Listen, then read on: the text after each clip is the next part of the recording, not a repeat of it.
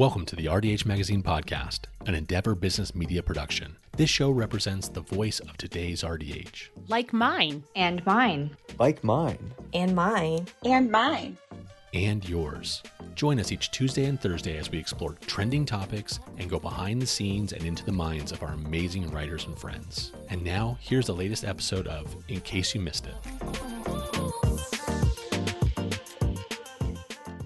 This article is titled, Hygienist, It's Time to Drive Change Within Your Dental Practice. It was published in RDH Magazine on May 19th, 2023, and it was written by Lysandra Masonette. Dental hygienists hold unique characteristics that can lead to significant changes in a practice. They are organized, ambitious, fearless, and most importantly, passionate about making a difference in their patients' lives. However, many have yet to tap into their profession's endless possibilities. Instead, they're focused on what isn't working within their clinical practice and need guidance on how to go about implementing much-needed change.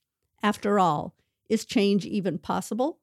How can dental hygienists position themselves as leaders who can implement systems that allow them to provide comprehensive care? Newfound purpose. One way to change the course of one's profession is through out-of-the-box thinking. It is easy to become complacent in clocking in at the start of the day, then going through the motions of patient care. Seat the patient, greet them, perform assessments, probe, scale, polish, and be done. But what happens when hygienists start viewing their role through a different lens? When that aha moment happens, it becomes clear that providing comprehensive care to a patient with a family history of Alzheimer's, heart disease, or diabetes can actually help them avoid developing these conditions. When dental hygienists finally make the connection that poor oral health can be detrimental to overall health, this realization propels their thinking. Suddenly, they are ready to change how they practice. Unfortunately, despite their newfound desire to drive change, hygienists often find themselves in unfavorable situations. Practices don't seem to be interested in letting them run with their passion. Their instruments are outdated. They have less than adequate time to provide comprehensive care, and they begin to question if they will ever be able to make a difference. Don't give up. When faced with these situations, it's essential not to lose heart. Instead, it's time to start thinking like a business owner. While we may believe that dental practice owners only focus on their success, it's important to understand that running a practice comes with many stressors. Many business owners are responsible for paying their employees, purchasing supplies, covering lab costs, keeping up with facility costs, and investing in marketing efforts to contribute to continued practice growth. These stressors can push business owners into a mindset where they believe that investing in new instruments or equipment may push them beyond the overhead threshold. To add to these stressors, many practices are knee-deep in insurance participation, where they have to, at times, write off more than 50% of what they charge for a typical dental hygiene visit. Yes, you heard this correctly. According to United Concordia, reimbursement is a whopping $49.23 for prophylaxis or $72.11 for a periodontal maintenance visit. Fee schedule January 1, 2023. Those interested in helping their practice grow need to start learning how to approach the practice owner in ways that help the owner understand that the ideas proposed will only lead to further practice growth. Dental hygienists have to speak the language dentists want to hear. From knowledge to implementation. Dental hygienists are highly organized and ambitious when it comes to learning about the latest treatment modalities. Many invest countless hours in attending national conferences where they sit through informative courses and spend time with companies on the exhibit floor to learn about products that would best help them provide care. So how do we convince practice owners to implement new systems and products? We need to learn how to discuss ROI, or return on investment.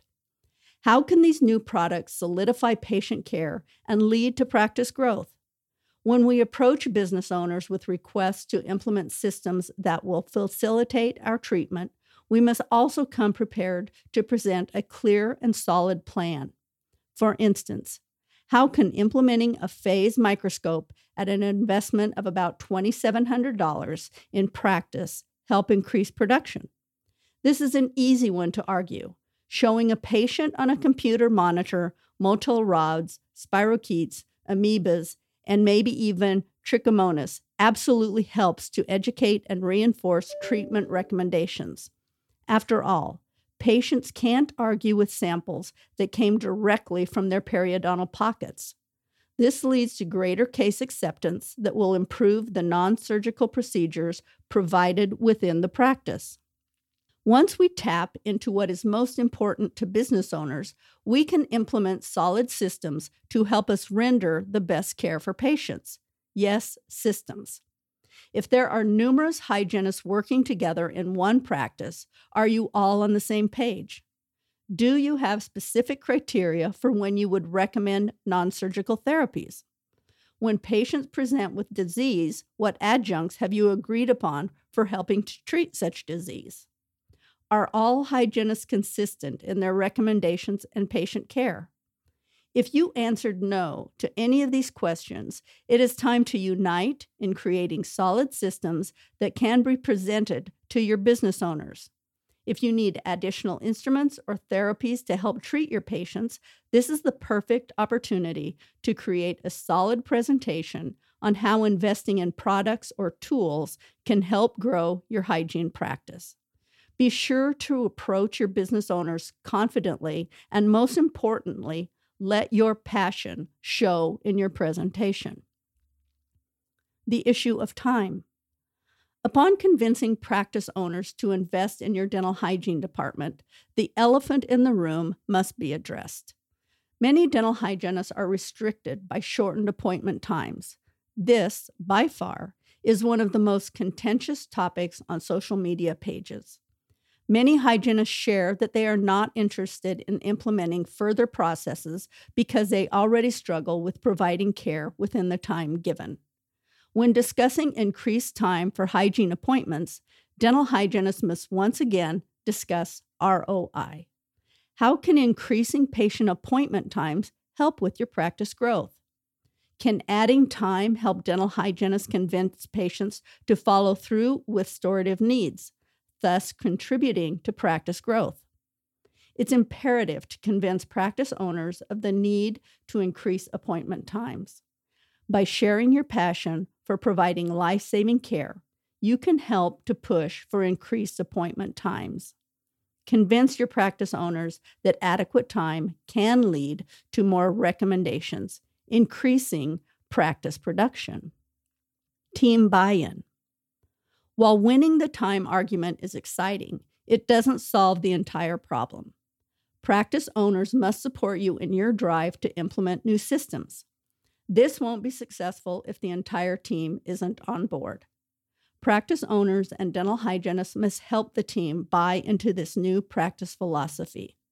The management, administrative, and clinical teams must be on board. The only way to do this is to educate them thoroughly on all things hygiene. This means explaining the benefits of phase microscopy, airflow therapy, non-surgical therapies, and the oral systemic connection. We must give them the full why and educate on how to reverse disease. Often appointment times are shortened by administrative team members who don't understand the entire cycle of a dental hygiene visit, so help them to understand. Draw them in and let them know that the newly implemented systems will not be successful without the whole team working together. Recognition. Dental hygienists who are fully dedicated to their practices want to feel appreciated for their efforts.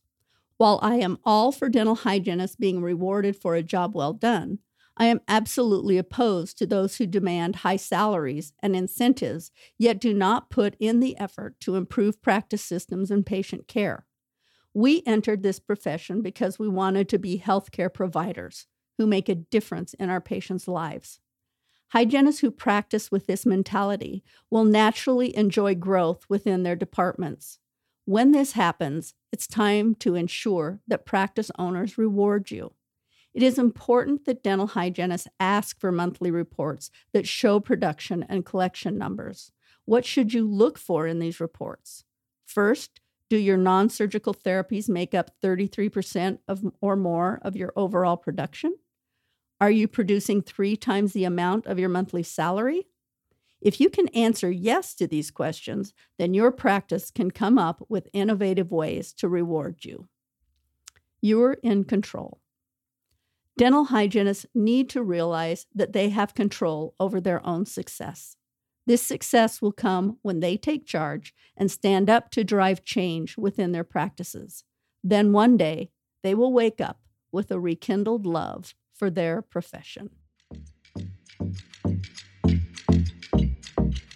Thank you for listening to this episode of the RDH Magazine podcast. We hope you enjoyed this article. Hit that subscribe button and join us next Tuesday to hear another article from our inspired writing team.